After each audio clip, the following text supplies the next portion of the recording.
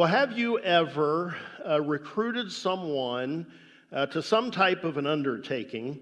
It really could be, anything. They agreed to it, and then once it started, they quickly lost interest, and they bailed out on you.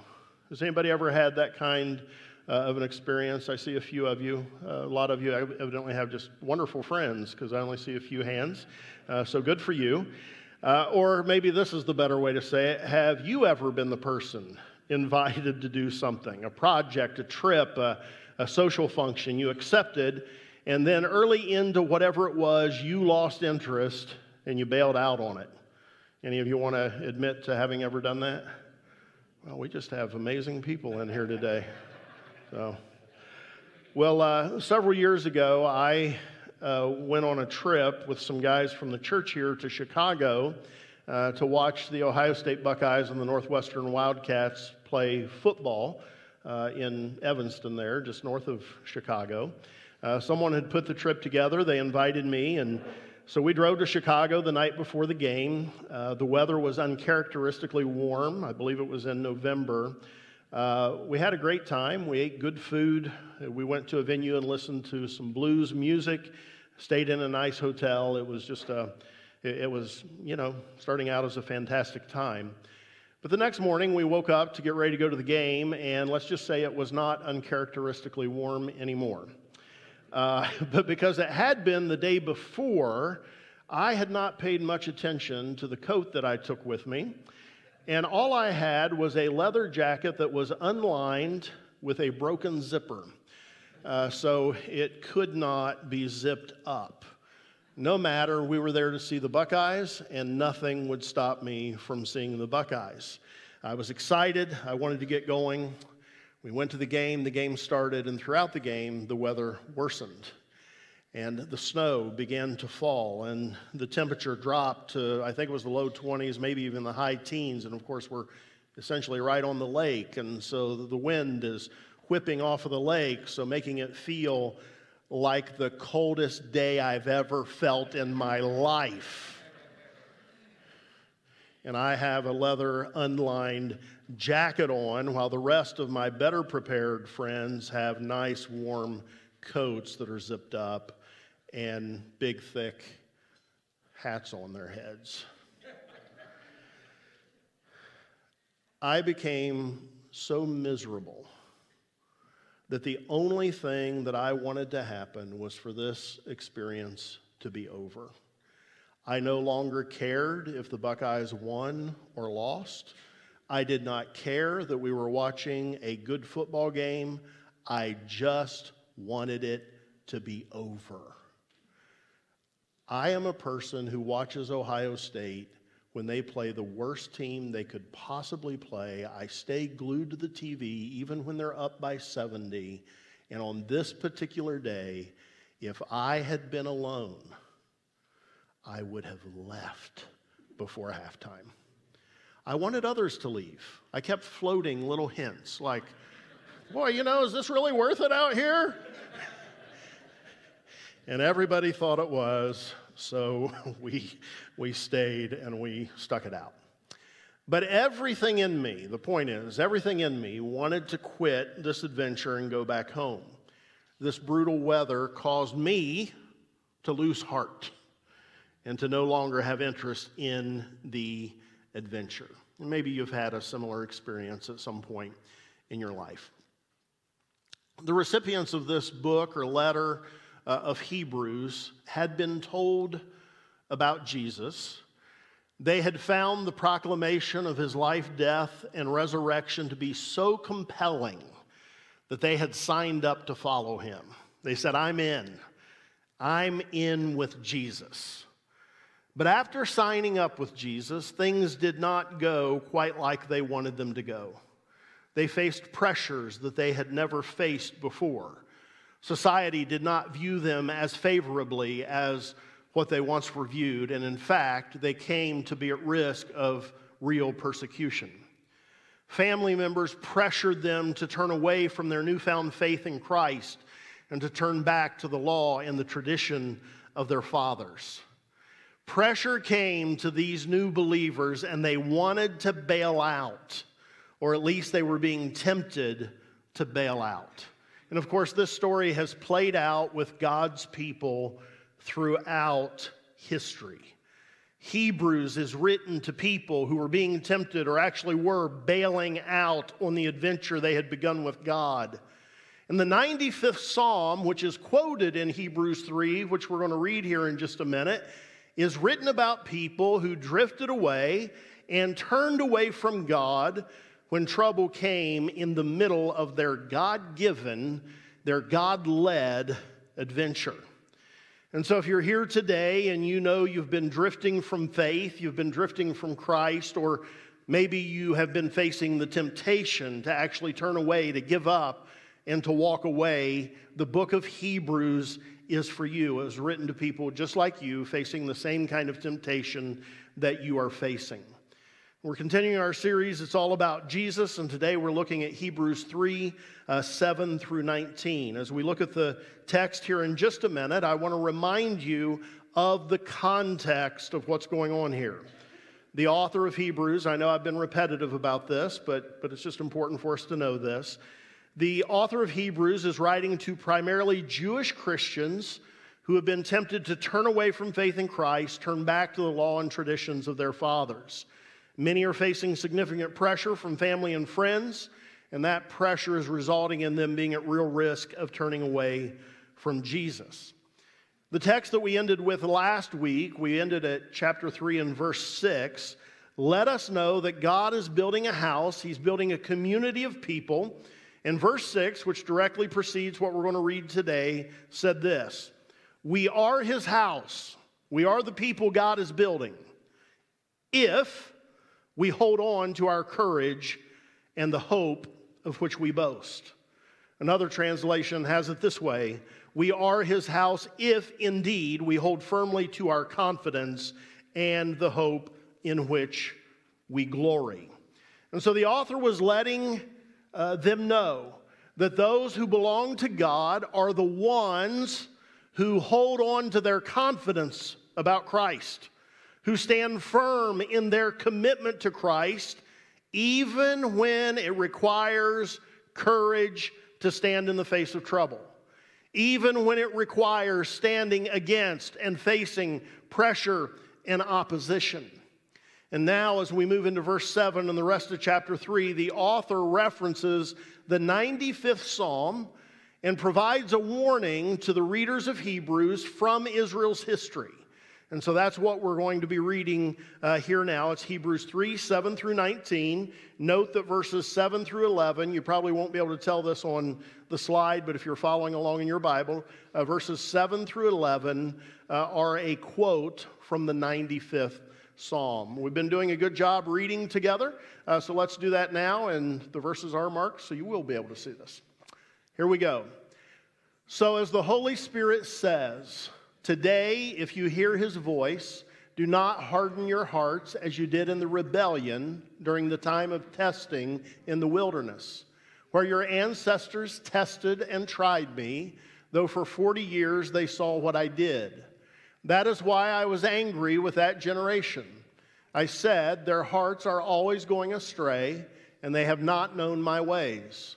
So I declared on oath in my anger, they shall never enter my rest. See to it, brothers and sisters, that none of you has a sinful, unbelieving heart that turns away from the living God. We have come to share in Christ, if indeed we hold our original conviction firmly to the very end. As has just been said, today, if you hear his voice, do not harden your heart as you did in the rebellion. Who were they who heard and rebelled? Were they not all those Moses led out of Egypt? And with whom was he angry for 40 years? Was it not with those who sinned, whose bodies perished in the wilderness? And to whom did God swear that they would never enter his rest, if not to those who disobeyed? So we see that they were not able to enter because of their unbelief. In Hebrews 3, 7 through 11, again, a reference, a quote of Psalm 95, 7 through 11, we are presented with a warning to these believers who are being tempted away from Christ.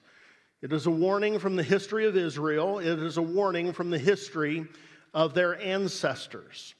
Those verses, as it is clear in reading, refer to the time that Israel was wandering around the wilderness for 40 years after having been led out of Egyptian bondage by Moses. This is a time where the 95th Psalm tells us, and if you read about the history of it, you will see that this is a time when the hearts of the people were always going astray. They tested and they tried God by how unfaithful they were. And Psalm 95, which is quoted here in Hebrews 3, acknowledges that God became angry with that generation. We don't like to think of that, but the Scripture tells us that it was His people. It wasn't the pagans, it was His people. They were so unfaithful to Him that God became angry with them. And we know that many of them were not permitted to enter the promised land because of their unfaithfulness, because of their unbelief. Here's how it happened. After 400 years of slavery in Egypt, God used Moses to lead the people out of their slavery. And if you're familiar with the story, you know that He did it in very dramatic fashion. Some of the greatest stories of the Old Testament are found in the history of God delivering His people from Egyptian bondage. You know the stories. Pharaoh's not going with the program, and Moses has a staff, and he throws it on the ground, it becomes a snake, picks it up, it becomes a staff again. Amazing stuff. The dramatic confrontations between Moses and Pharaoh, the plagues, the 10 plagues that happened to weaken Pharaoh's resolve and to get him to finally let the people go. And of course, then he changes his mind and he chases after the children of Israel. They get across the Red Sea and Pharaoh's army gets in there, and then the sea closes in on them. And dramatic actions on God's part for His people, dramatic deliverance. And the stories from that time, and even from their time in the wilderness, can just go on and on and on as to how God provided for His people. But it did not take long after being delivered from 400 years of slavery, after witnessing all the miraculous things that God did to deliver them, it did not take long for the children of Israel to grow discontented with Moses and to grow discontented with God. So much so, get this, that they actually openly talked about a desire to go back and be slaves in Egypt again. Wow. God delivers you from 400 years of slavery that you've been crying out to be delivered from. He shows Himself strong on your behalf. And not very long later, hey, I got an idea. Why don't we just go be slaves again? Because this freedom stuff is hard. That's what happened. They built a golden calf and worshiped it. They complained that God wasn't providing for them, even though food fell from the heavens every night. Manna. There are no Bible scholars who seem to think manna was like awesome. But it was food. And it fell from the sky. And they were angry with God. They claimed that God wasn't coming through for them, even though He led them with visible signs of His presence. Things like a pillar of cloud by day and a pillar of fire by night. They knew how He had delivered them from Pharaoh, but they wouldn't enter the promised land and take it because they were afraid of the enemies they might face while entering the promised land. You know the story. Joshua and Caleb come back We can do it.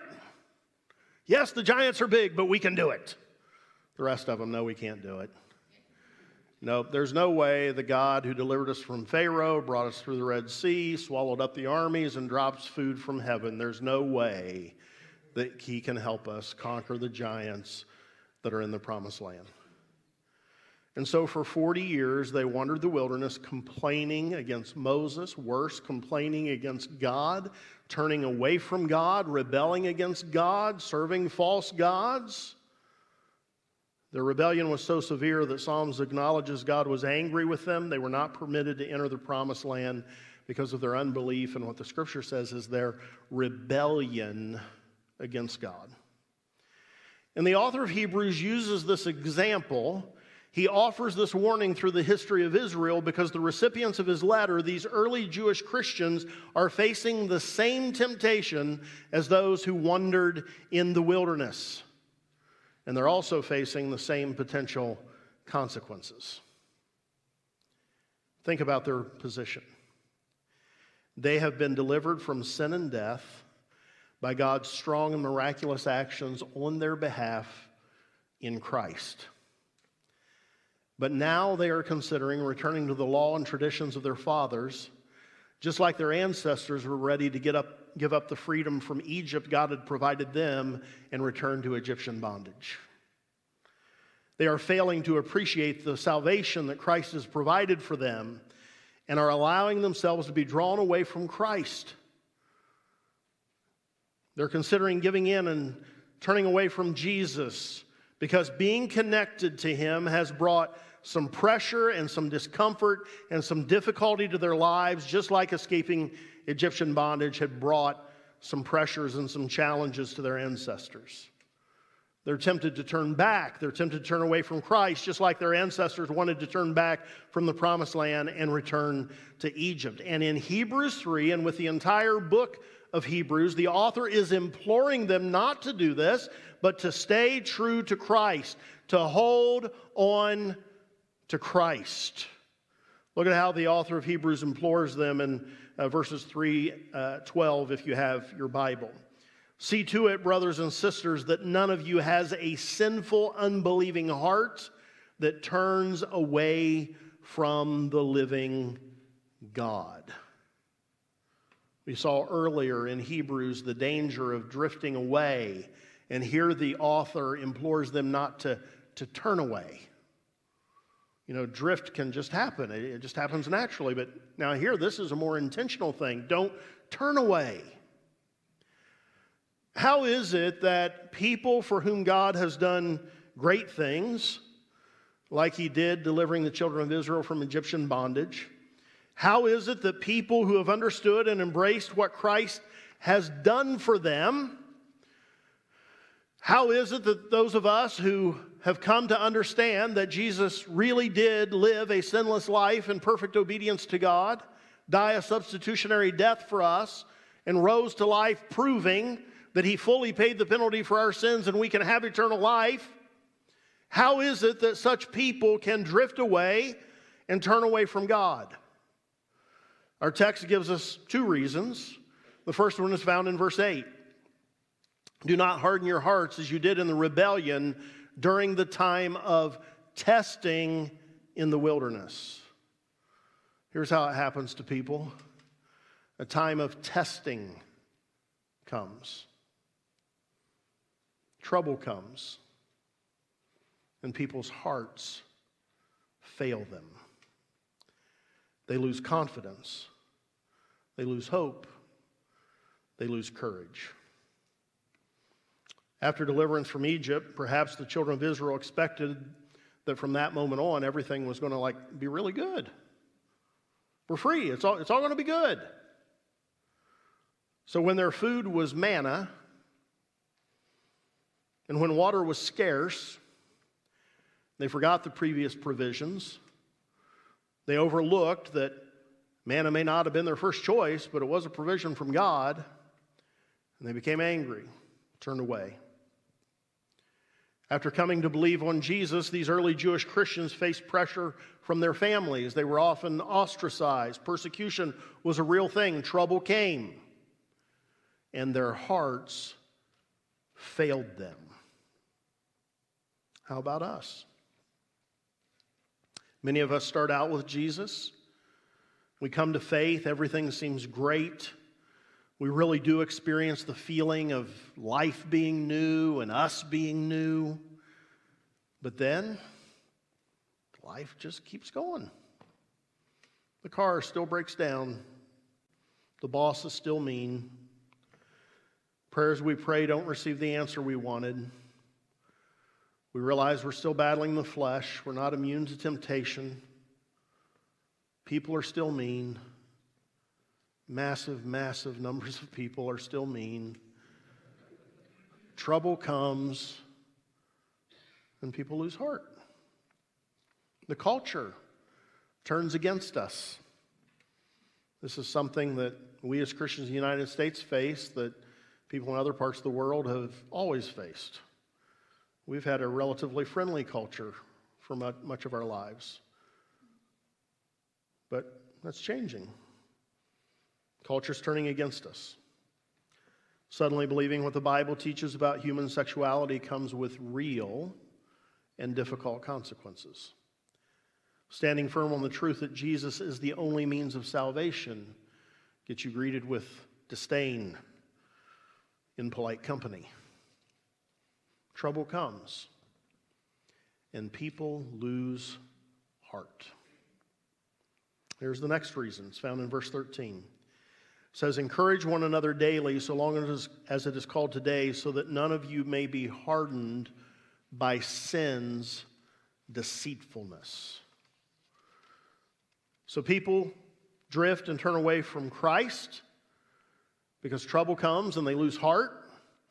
And they drift and turn away from Christ because sin is insidious. Sin is deceptive. And it deceives us. It usually starts out this way. We allow ourselves some small thing that we know we should not do or we should not think. But we convince ourselves it doesn't really matter that much. It's not that big a deal. And so we make an allowance. It doesn't take doing that very many times until you've got a habit on your hands. And once it becomes a habit, it's really easy to start thinking that it's not actually wrong. Or at least we try to convince ourselves of that. So some well-meaning brother or sister in Christ comes along and challenges us, and we're ready with our rationalizations. Everybody does it. Don't be legalistic. It's not that big a deal. Who are you to judge? Come on, man. I mean, it's not that big a thing. But this sets us up for the next thing that comes along that's wrong, and that before we wouldn't have done, and it's worse than the first thing that we accommodated, but now we have conditioned ourselves to accommodate things that we should not accommodate, and so now we accommodate something that's just a little bit worse. Because we've already rationalized the first thing, and now we rationalize this new thing. And now we're developing a pattern of shushing our conscience and making allowances for ourselves. And this allows us to tolerate more and worse things than what we did at the start. Sin deceived us. It's no big thing. I can do this one time. I can do it the second. I can do it the third time. I can do it the fifth time. Sin deceived us. And now we are in real danger of our sin continuing unchecked. And if this process is not interrupted, we can easily end up on a path where our initial belief in Christ begins to fade, our hope in Christ dissipates, we lose our commitment to Him, we drift away, or we even get to the place where we intentionally turn away. James 1:14 and 15 speaks to this. When James wrote, each person is tempted when they are dragged away by their own desire and enticed. Then after desire has conceived, it gives birth to sin. And sin, when it is full grown, gives birth to death. People drift and turn away from God because sin deceives us. We think we can manage it. We think we can keep it in check. We think we can control it. We can keep it on the leash. It'll be okay. But we can't. And so the writers of Hebrews warns us. Chapter 3 of Hebrews is a warning, an appeal to God's people. And if you look at verses 16 through 19, it makes the point that this is a warning to God's people, not to those outside. It's a warning to God's people. Those verses make the point that it was God's people who were prevented from entering the promised land because of their unbelief. And what the author seems rather clearly to be warning the recipients of his letter is that they face the same consequences as their earlier ancestors if they turn away from Christ. They will not enter the rest that is promised to the people of God if they drift and turn away from Jesus. I have no doubt today that I'm speaking to people who are drifting from Christ. Not all of you, but some of us here today are drifting from Christ. I have no doubt that I'm speaking to people who are being tempted, who are at risk of actually making an intentional decision and turning away from Jesus. And I plead with you today to receive the appeal of Hebrews. Don't do it. Don't turn away. Receive the appeal of Hebrews. If you are facing that temptation today, our text gives some guidance on how we can resist drifting from faith, from Christ, how we can resist turning away from Jesus, rebelling against Jesus. And here is the first guidance that it gives us. Remember the if. Remember the if. Remember the stakes. Remember the consequences. Here is an inconvenient truth of evangelical Christianity in the United States. Probably all of you aren't going to agree with me on this, but I believe this is very true. We have fallen prey to easy believism. We have fallen prey to easy believism. Repeat this prayer, and you are saved, no matter what happens from this point on. You can go out the door. You can never do another thing for Christ. You can walk away from Him and live just like you lived before you prayed the prayer. Say that prayer. Say the magic words, and you're good forever. Who wants Jesus to be captain of your ship? Raise your hand. All right. Forever. You're good. Sealed forever. Eternally secure. Jesus, captain of my ship. Thumbs up. We don't know the condition of anyone's heart when they repeat the sinner's prayer. We don't know the condition of anyone's heart when they say, yeah, I want Jesus to be captain of my ship.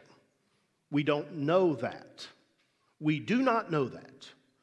And yet thousands and millions of people have been told that they are eternally secure because they raised their hand and they repeated a prayer and then promptly walked out of the building and lived the rest of their lives entirely on their own terms. Here's what Hebrews says, verse 6. We are His house if we hold firmly to our confidence in the hope in which we glory. Here's what verse 14 says. We have come to share in Christ if indeed we hold our original conviction firmly to the very end. And so to avoid drifting, to resist turning away, we have to remember the if. The test of faith is whether it endures to the end. It is. You cannot like that. You can say, God, I wish it wasn't that way. But the scripture is quite clear. The test of faith is that it endures to the end. And as I shared last week, that does not mean that we earn our salvation by holding on to faith. We absolutely do not earn our salvation. We are saved by grace alone, through faith alone, in Christ alone. That's how it happens. But holding on to faith is the evidence of true saving faith. And so remember the if, remember the qualifier. Disavow yourself of the idea that one prayer, one time, that never resulted in any change at all was evidence of saving faith. And now you're just free. Go do it. Go do whatever you want. Turn away from Jesus, you're eternally secure. The New Testament has many appeals to believers of the necessity of persevering in faith. Because true faith that results in conversion, new birth, is faith that endures. Those same verses, 6 and 14, tell us how we resist drift and turning away. They tell us two simple words. Hold on. Grab hold. Don't let go. Hold firmly to our confidence and the hope in which we glory. Hold our original conviction firmly to the very end. No one ever promised us that our faith wouldn't be challenged. No one ever promised us that we'd never have questions or that uncertainty would never visit us. No one ever promised that confidence in the gospel would always just be there, always just be easy. The writer of Hebrews is acknowledging that that's not the case, which is why his advice is hold firmly to our confidence and hope. Hold our original conviction firmly to the very end. You got to grab hold and not let go.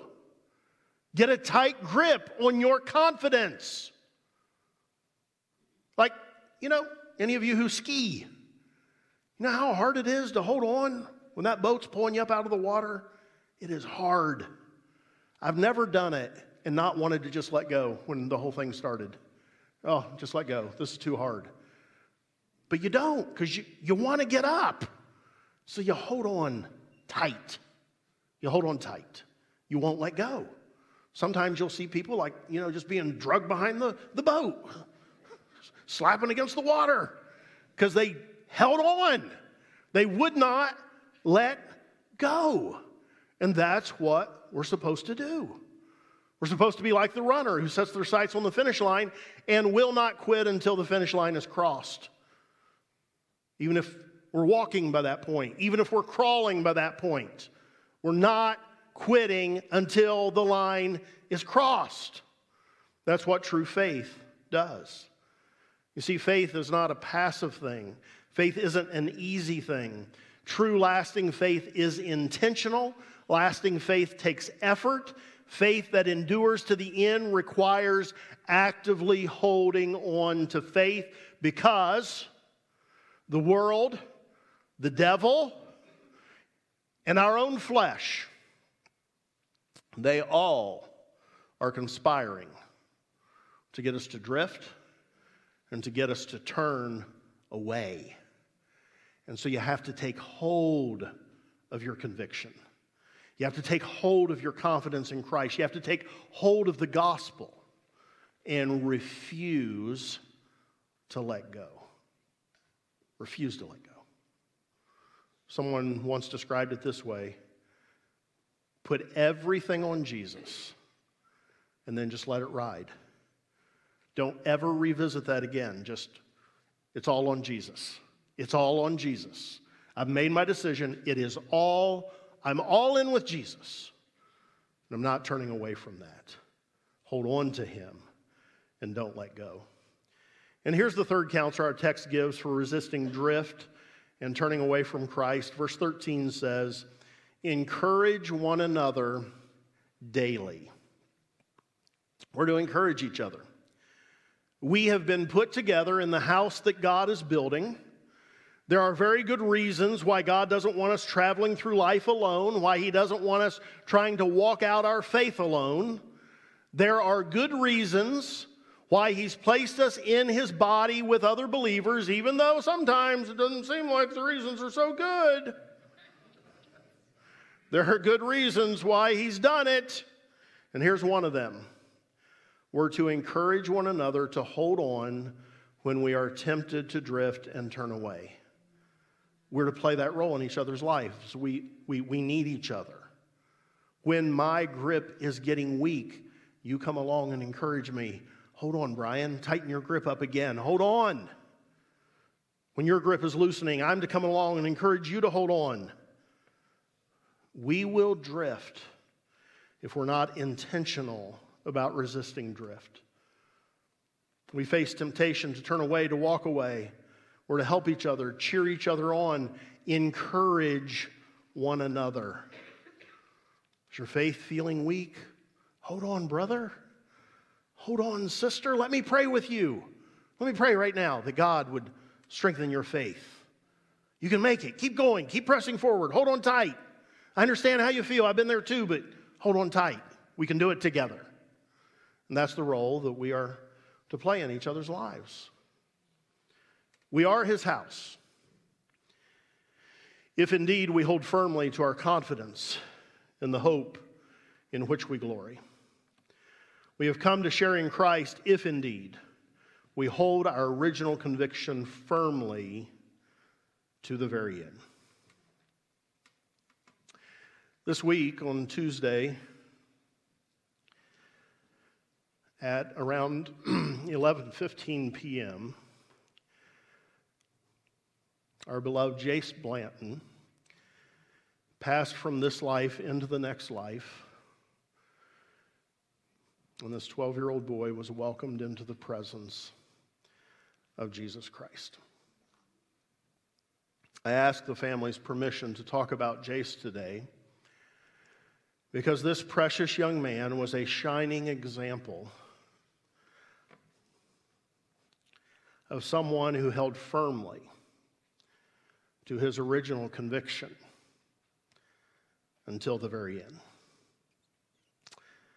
Jason and Alicia have shared with me that Jace did not spend a lot of time, in fact, I think they said he didn't spend any time, asking why me. His faith wasn't shaken because of the circumstances of his life. In spite of everything that he had to go through, the surgeries and the treatments, the loss of the physical ability to do things he loved to do, this young man held firmly to Jesus. Evening devotions were a daily routine for Jace. And Jason and Alicia shared with me how during some of his harder days, especially in the last few weeks, that they would think that perhaps he would not be feeling up to doing his devotions.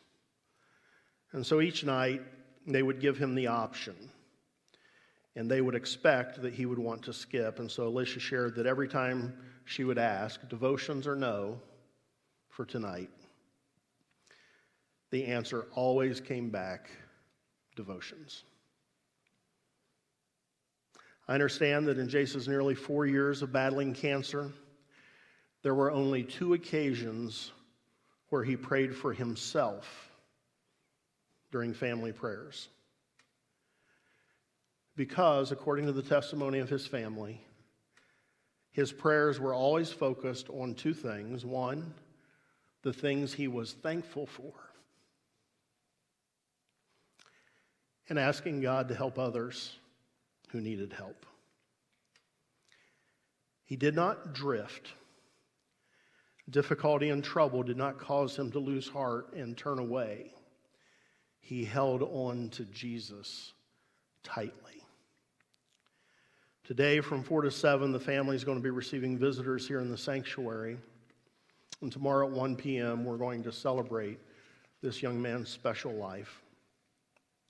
I wanted to share this with you. Joe, if you could bring that up to me.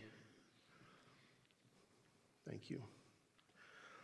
On one of Jace's trips to Children's Hospital, a receptionist who was a believer gave Jace this prayer box that her church made and gave to people. And so this is something that he kept with him then from that point on. And as he or family members would come across Bible verses that spoke to Jace and were an encouragement to Jace, they would be written down here either by him or other family members, and they would be placed in the prayer box, and then they would pull those out and read through them and receive the encouragement of the Scriptures. A day or two after Jace passed, the daily Bible verse on Alicia's Bible app was James 1:12. And after she read it, she thought that she remembered that was one of the verses that was in Jace's prayer box that he had placed there. And so she went to the box and checked, and there it was. And in this prayer box, he had written on one of the little, or maybe it had been written for him, I'm not sure on that part, but it had been written, James 1:12. Here's what James 1:12 says. Blessed is the one who perseveres under trial, because having stood the test, that person will receive the crown of life that the Lord has promised to all who love him. Jace lived that verse. Jace persevered under trial. He stood the test. He held on to Jesus. And today he is with Christ. His faith has become sight. He has received what is promised to all who love Jesus. Friends, let Jace's life be an inspiration to all of us to not allow trouble and trial and difficulty to cause us to lose heart and to turn away. But instead, let's follow the example of this young man and let's hold tightly to Jesus. Let's hold firmly to our confidence and our hope. Let's hold firmly to our original conviction to the very end, no matter the troubles and the pressures that come to us. It will be worth it to hold on tight. It really will. It's going to be worth it when we finally see Jesus. As I was preparing, I was reminded of this old song. I didn't have time to ask the team to play it, so I'll just share the lyrics with you. The old song said, "It will be worth it all when we see Jesus. Life's trials will seem so small when we see Christ. One glimpse of his dear face, all sorrow will erase. So let us run this race till we see Christ." Hold on tight, church. Hold on tight to Jesus. Let's stand.